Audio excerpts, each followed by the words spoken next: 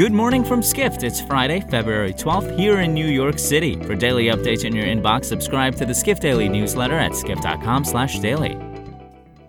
Sponsored by TD Ameritrade. TD Ameritrade's learning experience is curated from their vast library of exclusive content and customizes to fit your investing goals and interests. Get started at tdameritrade.com/education. Once again, that's tdameritrade.com/education. And now, here's what you need to know about the business of travel today. Hotel operator Wyndham is stretching globally for new branding deals. To help with recovery, the company is betting on conversions, which were up 60% in the second half of 2020. Wyndham's conversion deals aim to convince existing hotels to take on one of its brand flags like La Quinta or Days Inn.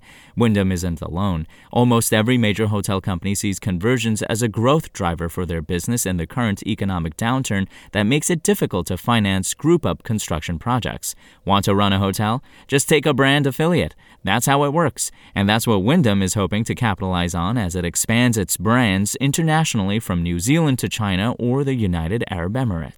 Hospitality reporter Cameron Spirance writes that despite the optimism around these new sales and the company's future growth, Wyndham's final quarter of 2020 wasn't a total financial win. The company operated at a $7 million loss in the fourth quarter and $132 million loss for the entire year.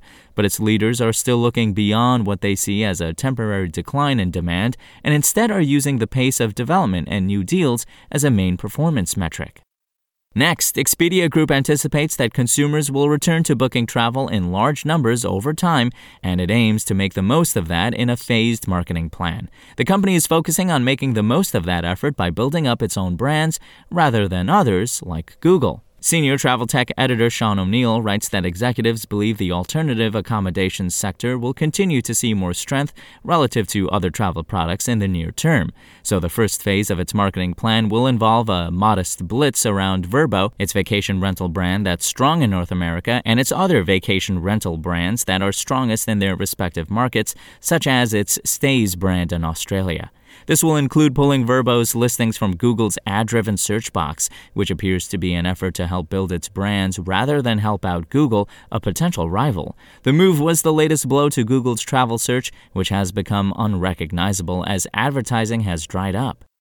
Finally, while governments around the world have come to recognize the need for additional COVID relief for their tourism industries, India has done the opposite. It slashed the country's tourism budget for 2021 through 2022 by 19%.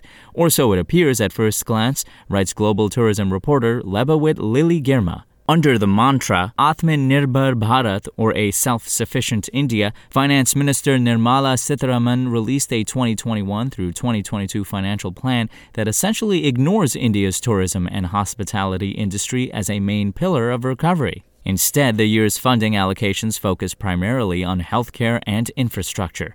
No state relief in sight, despite numerous appeals, is a staggering outcome for India's tourism industry, which expressed its disappointment as it continues to struggle from the halt of global travel as India remains mostly closed to most international leisure travelers. For travel stories and blogs on this and more, head to skift.com. To find these stories and more insights into the business of travel, subscribe to the Skift Daily newsletter at skift.com/daily.